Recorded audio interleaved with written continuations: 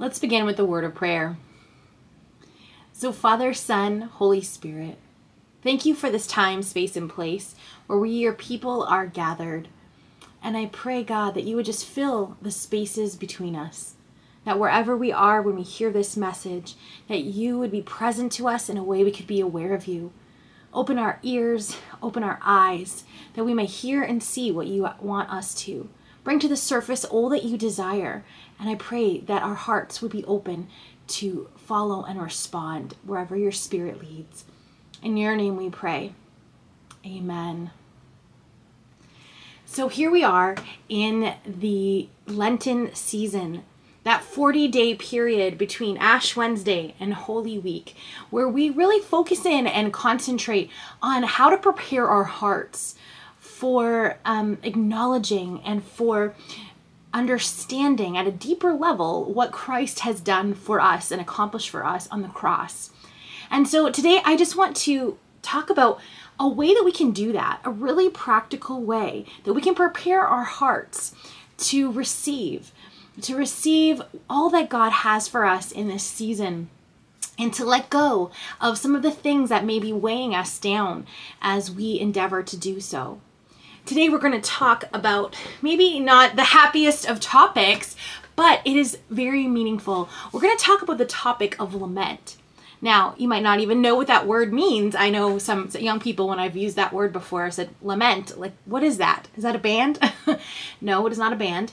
But lament is a way of expressing our emotions, deep sorrow, deep grief, extreme anger, whatever it is. There's deep emotions in each of us. And lament is a way that we can do that directed towards God in prayer.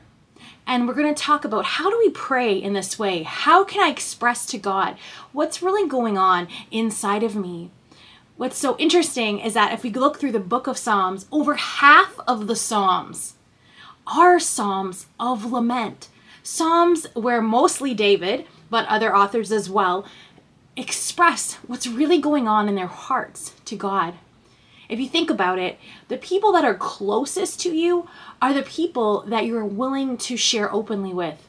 The people that you trust the most, the people that you know will be safe people for you, those are the people that you really tell what's going on.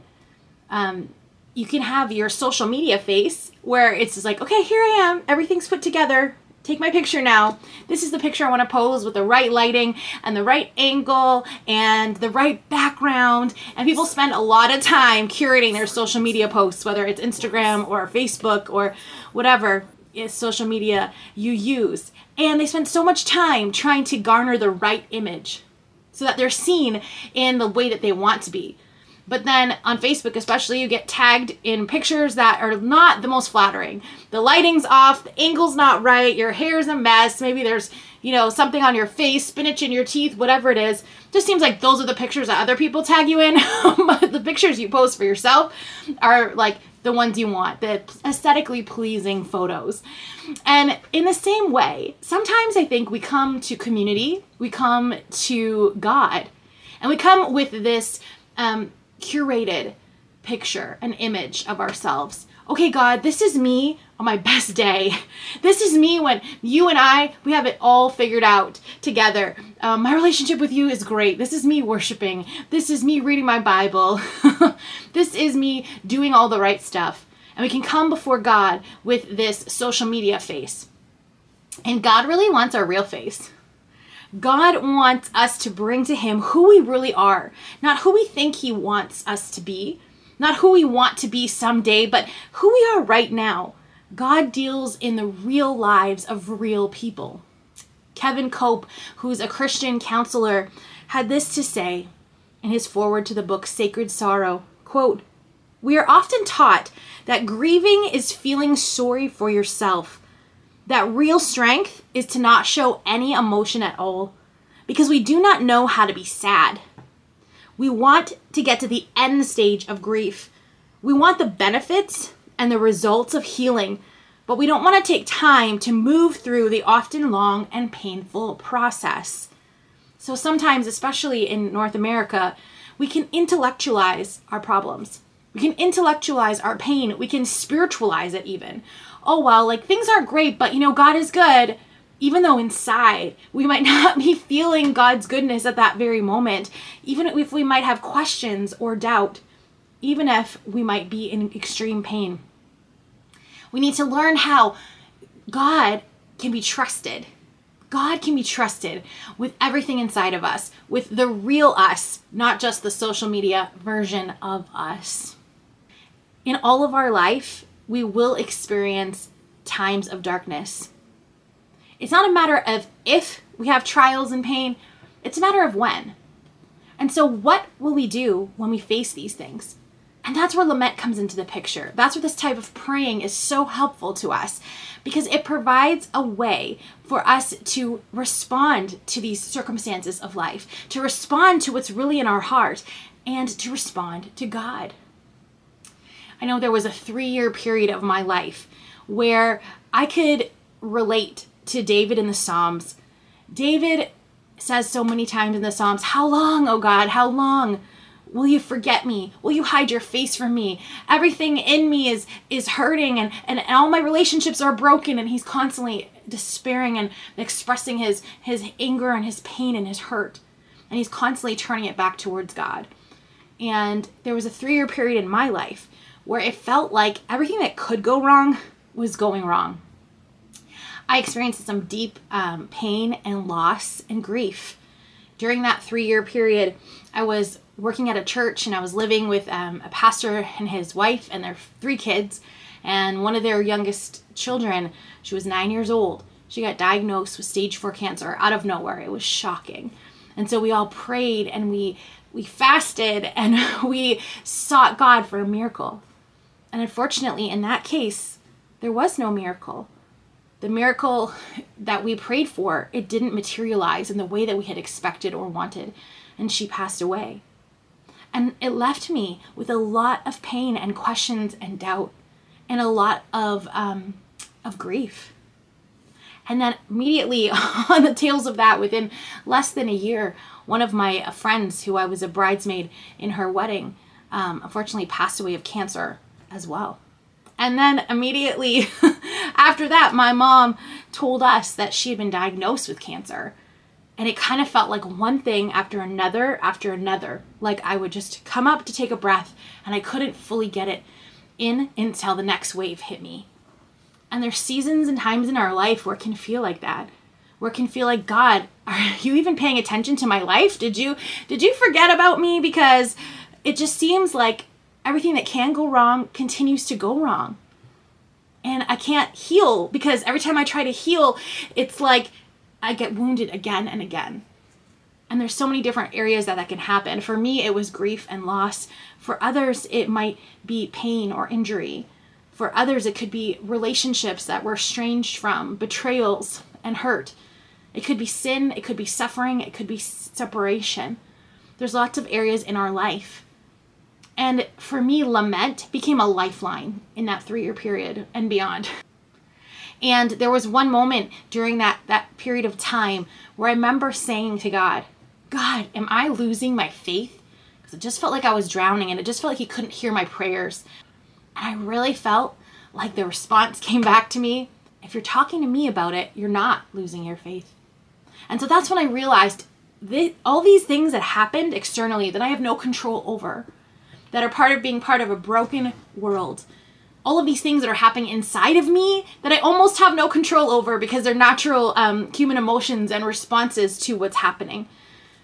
I can either allow these things to become a wall blocking God from me and me from God. Saying, you know what, God, you don't care. You know what, God, you didn't answer my prayer. You know what, God, I'm just mad at you and I'm not going to talk to you. I'm going to give you the silent treatment. Or I can say, hey, God, you know what? I'm mad at you. I don't understand why this happened. I'm actually super sad, or I'm really afraid. Here's what's going on inside me, God. And we let down the drawbridge. And it draws us closer into intimacy with God.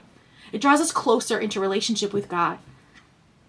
Oftentimes as a spiritual director, in many different settings, I hear a common thread through people's stories.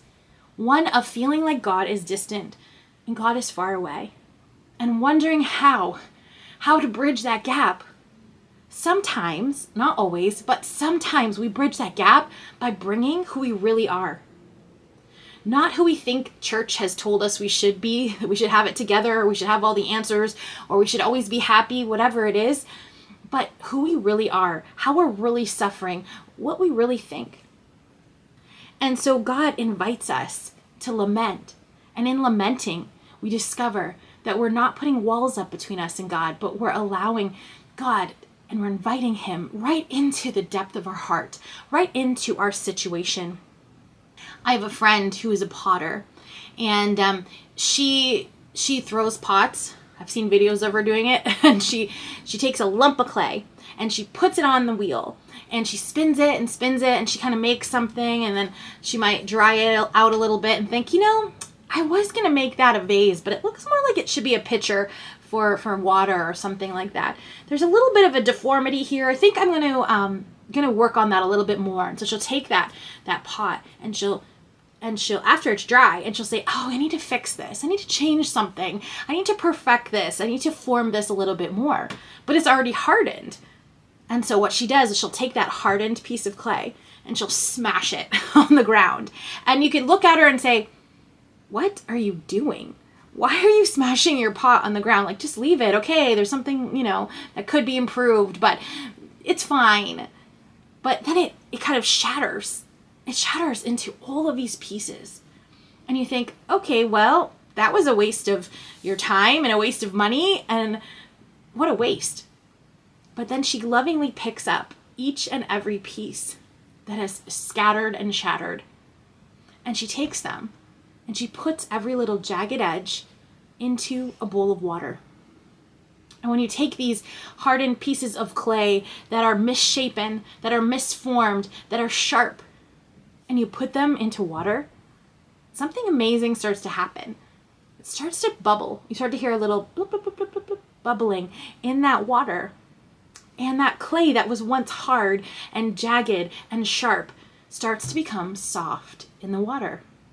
And eventually she's able to, after she's gathered those pieces and soaked them in this water and softened them, put this clay back on the wheel and begin spinning the wheel again and begin forming something new. And begin reforming and reshaping this clay into her design. And in the same way, God is our potter. Jeremiah, known as the weeping prophet, he did a lot of lamenting, talks about God being the potter and us being the clay, and how the clay can't say to the potter, hey, what are you making? Do you even know what you're doing? We can be like that clay. And sometimes we can think, man, my life is just a bunch of broken pieces. And we can try to pick up those broken pieces and we try to hide them from God sometimes. And we can pick it up, and if you have ever held like a sharp piece of clay in your hands, you know that the stronger you hold onto it, the tighter your grip is around that piece of clay, the more that it's going to pierce into your skin. It's going to hurt. And so what we have to do is we have to relinquish. We have to let it go. Lament is how we let go of the broken pieces of our life, and we surrender them to God. And we allow God to soften us and to soften those hard, harsh parts and to reform and to reshape our life into something beautiful. God is a good potter, and we are his clay. And lament allows us to let go when we give it to God and we trust him. We see this with Mary and Martha. Do you remember Lazarus, their brother, was sick and he was not getting better. And Mary and Martha sent a message to Jesus. Hey, Jesus, the one who you love is sick. Like, in other words, come on, can you come help us? I mean, Jesus at this point has been healing people, deaf people, blind people, helping people to walk again. Surely he can help his friend Lazarus. And when Jesus finds out that Lazarus is not well in John chapter 11, what Jesus does is he stays where he was a few more days. And you can think, hey, Jesus, that makes no sense. Kind of a friend are you, Jesus? Like, there are no cars. You better get moving. You better start walking. You better get a donkey or something. You got to get there, Jesus. And yet Jesus says, it's not time yet. Don't worry. It'll all work out. And even his disciples are questioning him and being like, what's going on? He's like, oh, well, he's just asleep. And the disciple said, if he's sleeping, he'll get better. And then he finally says, no, he's actually dead. And they're like, wait, if he's dead, like, why didn't you rush? Like, that seems urgent, Jesus. And Jesus gets there. And what he finds is he finds Martha. She runs out to Jesus. And what does she do? She says, Lord, if you had only been here, my brother would not have died. If you had only been here. That's the lament of Martha's heart. She doesn't run out and say, you are all wise and all knowing. It's fine. My brother died, but it'll be okay. I trust you anyway. Like, no, she comes with her doubt. She comes with her confusion. She comes with her questions. But she also comes saying, like, I know you could have done something. Like, I know you have power to do this. That's what I believe. But I can't integrate what I know about you to be true, that you have all this power to heal, and yet you didn't in this case. I can't understand. Lord, if you had only been here. And then it says right after that, Jesus doesn't come and say, oh, well, yes, I could have, but you need to trust me a little bit more, Martha, that I know what I'm doing. He doesn't scold her. He doesn't give her a theological lesson right there. The next thing that he does, so that's in verse 32, John chapter 11. And then in verse 33, it says, when Jesus saw her, that's Martha, weeping, and the Jews who had come along with her also weeping, he was deeply moved in spirit and troubled. Where have you laid him? He asked. Come and see, Lord, they replied. In the shortest verse in the Bible, Jesus wept. Jesus is not afraid of your real emotions. Jesus is not afraid of how you really feel, of your grief, of your pain, of your anger, of your confusion. He invites us to bring that to him. And his response is he's moved with love. He's moved with compassion. Jesus weeps. He actually weeps so profoundly that the Jews say, wow, see how much he loved him? See how much Jesus loved Lazarus, that he would weep like this? They wouldn't have said that if he just had like a lone, Oscar-winning tear coming down his cheek. Like, he was weeping. But some of them said, could not he who opened the eyes of the blind man have kept this man from dying? So now they're questioning, but they're not questioning in Jesus' direction. So Martha questions in Jesus' direction. Martha laments in Jesus' direction. The other Jews, they're not. They're complaining about Jesus. So they've made a wall. They've allowed this Lazarus situation to become a wall between them and Jesus, saying, couldn't he have done something? I mean, he helped other people. What kind of friend is this? Like, he's not going to help Lazarus, not going to help Mary and Martha. Like, couldn't he have done something? So either he couldn't have, so that they don't have any faith or trust that he could have done something, or he's just a horrible person that could have and didn't do anything. And so they're complaining about Jesus, but that's different than lamenting to Jesus, like Martha did. Martha put her trust in Jesus, and so she could trust him with the depths of her heart. Now we know eventually in this situation that Jesus raises Lazarus from the dead. And so many start to believe at that point because of what Jesus has done. But before they could even understand what was happening, Mary and Martha brought their feelings to Jesus, their heart to Jesus. And we need to bring those things to Jesus. We see John the Baptist, who's Jesus's cousin. And he's the one who baptizes Jesus in the Jordan, and who sees the Spirit of God rest upon Jesus like a dove. And they hear the voice of the Father saying, this is my beloved Son, in whom I am well pleased. Listen to him. So John witnesses this miraculous moment. And John is the one who's testifying to Jesus. He must become greater. I must become less.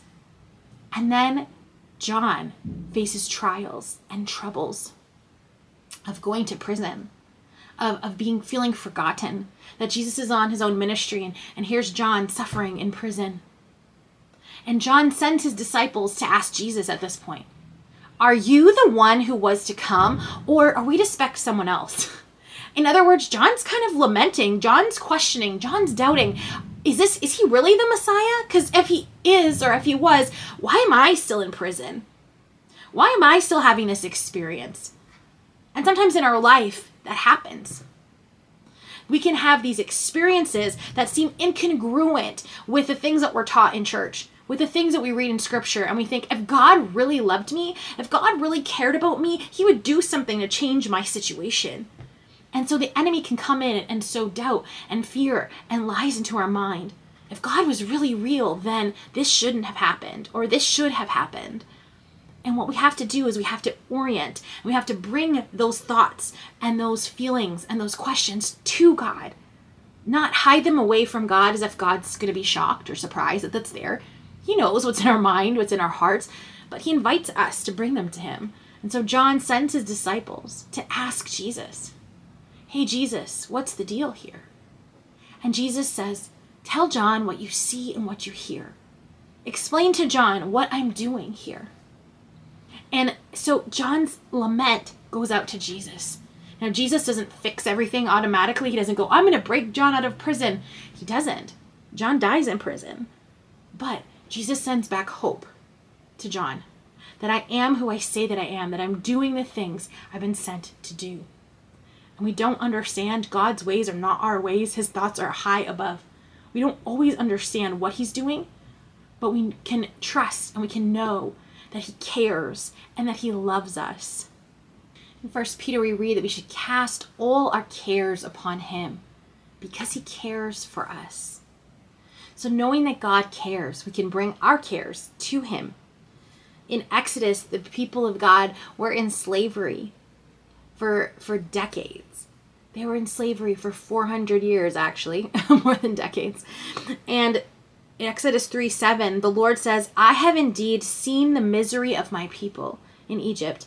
I have heard them crying out because of their slave drivers, and I am concerned about their suffering. God sees and God hears. He's not like an idol made of clay or made of porcelain or made of some other substance that is formed by human hands. God can see and God can hear. And the thing is, God doesn't just see and hear and be detached from us, but God cares and he comes close to us in our suffering. 2 Corinthians 1:13 says, praise be to the God and Father of our Lord Jesus Christ, the Father of compassion and the God of all comfort, who comforts us in all our troubles, so we can comfort those in any trouble with the comfort we ourselves have received from God. God comes close. He has compassion on our suffering. He comforts us. And then when we're comforted in our sorrow, when we're comforted in our trial, when we're comforted in our pain, we then have an overflow of comfort and love and compassion and grace for other people. Henry Nouwen talks about us being wounded healers, that each of us have a wound or wounds. And it is through those wounds that Christ's love pours out.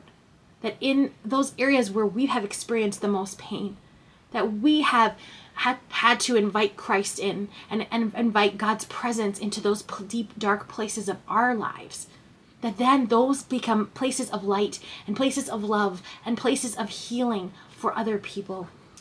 Throughout the scriptures, we see the importance of lament. In fact, there's an entire book called Lamentations for a reason, because God invites us to bring all of life to him.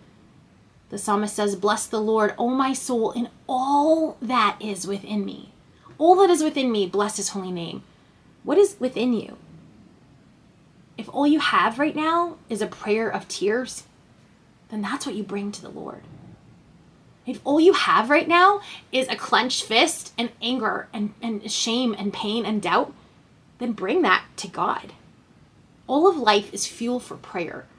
All of our human experience can be brought to God. David says, why are you downcast, O my soul?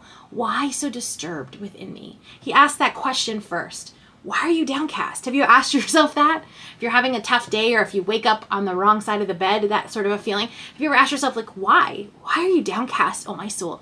Why are you disturbed within me? Sometimes we like to pretend that everything's fine when it's not. Ask yourself that question. Bring the answer to God. Because then he says, I put your hope in God, for I will yet praise him. So there's something that has to happen between asking yourself, why are you downcast? And then putting your hope in God. That's lament That's bringing what's going on inside of us to God and knowing that he will receive us. We see this in David's life, and I'm going to invite us to do some responsive readings based on David's life and how David experienced lament. Because sometimes we need help with the language. It's like, okay, I know I should lament. I know I should bring what's going on in me to God. I know I'm supposed to be doing that, but how? How do I begin this conversation with God that's so difficult and so tough? And that's what's beautiful about the Psalms, is that it provides language for our human experience and language for prayer. And so we're going to go through 3 different types of lament here in a responsive reading prayer from selections from various Psalms of David. The first thing that we can lament is our sin. And we see David's life very clearly. We see the sin that was in David's life.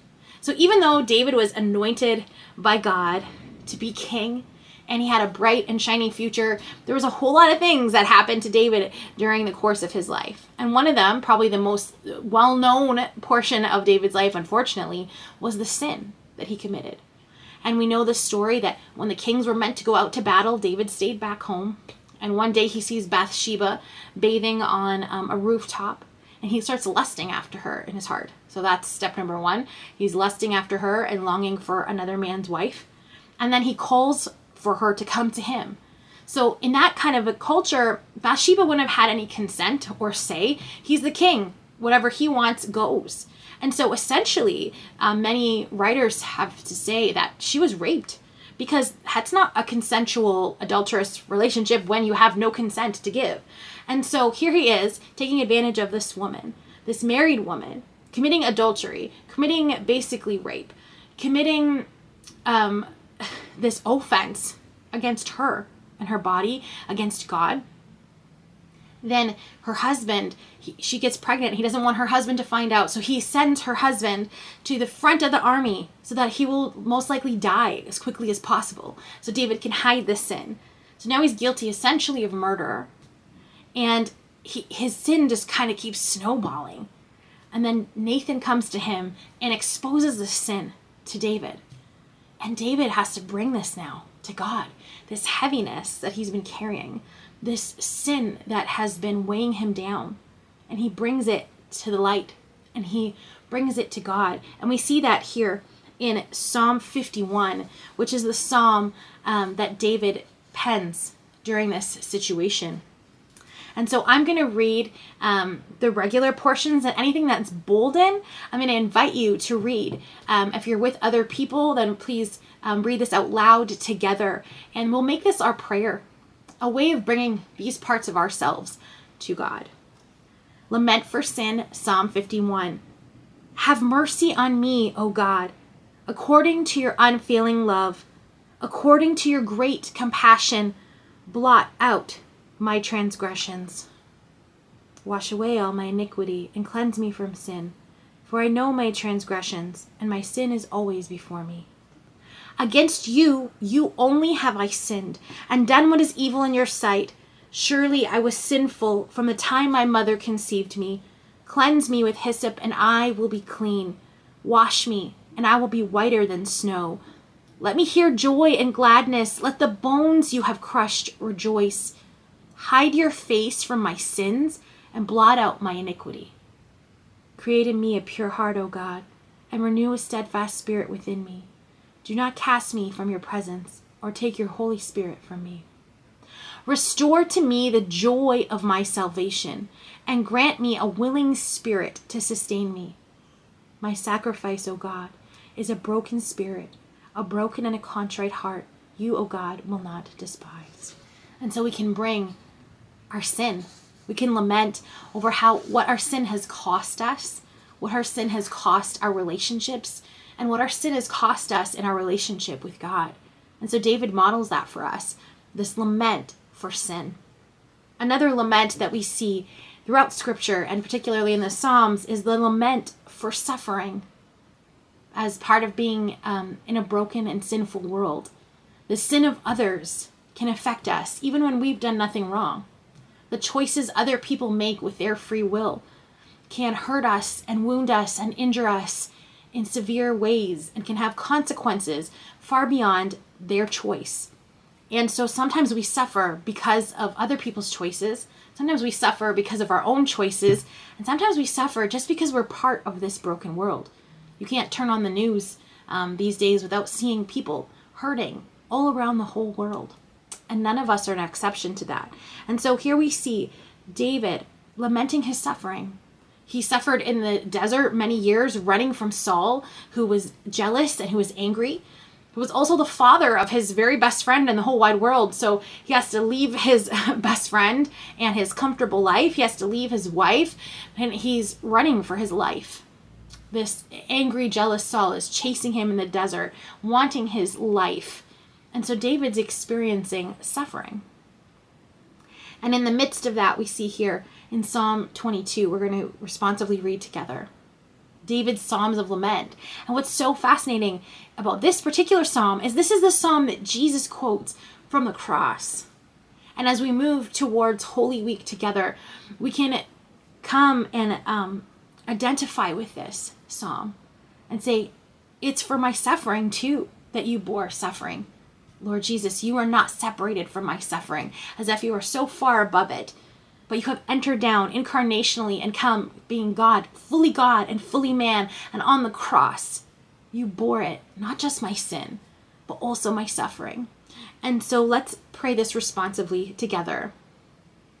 My God, why have you forsaken me? Why are you so far from saving me, so far from my cries of anguish?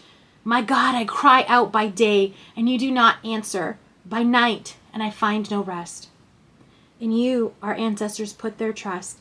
They trusted, and you delivered them. To you they cried out, and were saved. In you they trusted, and were not put to shame. But I am a worm, and not a man, scorned by everyone, and despised by people. All who see me mock me. They hurl insults, shaking their heads. He trusts in the Lord, they say. Let the Lord rescue him. Let him deliver him, since he delights in him. Yet you brought me out of the womb. You made me trust in you, even at my mother's breast. From birth I was cast on you. From my mother's womb you have been my God. Do not be far from me, for trouble is near, and there is no one to help. But you, Lord, do not be far from me. You are my strength. Come quickly to help me. So we see that there's laments for sin, there's laments for suffering, and there's laments for separation. Separation is a particular kind of suffering where we've lost a relationship. That can happen through death, that can happen through betrayal, that can happen through distance and time. And we can feel alone or isolated. We can feel confused by these separations that we experience in our life. With some of us, we might even feel separated from God in some way, and maybe lamenting those feelings that I used to feel close to God and now he feels so far away. Bringing that to God can sometimes lessen that feeling of separation. And so for David, he went through this. He went through death. He went through estrangement. He went through friendships ending and a dysfunctional family. His relationship with his children was dysfunctional, especially with Absalom. So Absalom was one of his sons who tried to overthrow him again as king and then died in battle. And so David had to wrestle this. We see this in Psalm 3. This is the psalm that David wrote when he was running away from his own son in mourning that separation.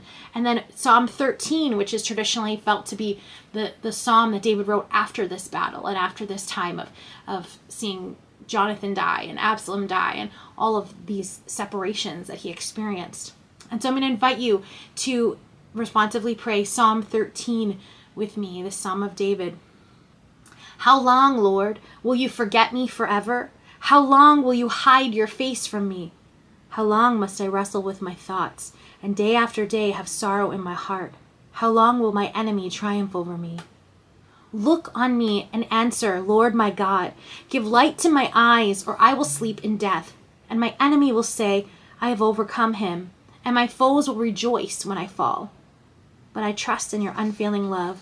My heart rejoices in your salvation.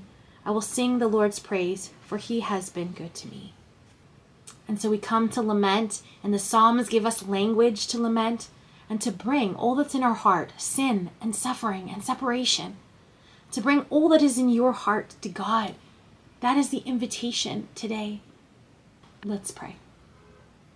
Father, Jesus, Holy Spirit, I thank you for each person here today who has heard this message. And I pray, God, that even if we're not in a season where this seems totally applicable to us, that you know the course of our life and you know when we'll need this. So I pray, God, that you would help us to remember it and to remember how to use lament so that we'll bring to you what's going on inside of us. So we will trust you with the deeper parts of our heart. I pray that for those of us who are experiencing a season where lament is incredibly applicable, that we would sense and know your presence drawing near to us, that you would be close. God, you are close to the brokenhearted. And I pray that sense of closeness, that we are not alone. And I thank you, God, that there is more than enough in you for all that we're facing. And I pray, God, that you bring support people and people of compassion and comfort and love to each one who needs it. In your name we pray. Amen.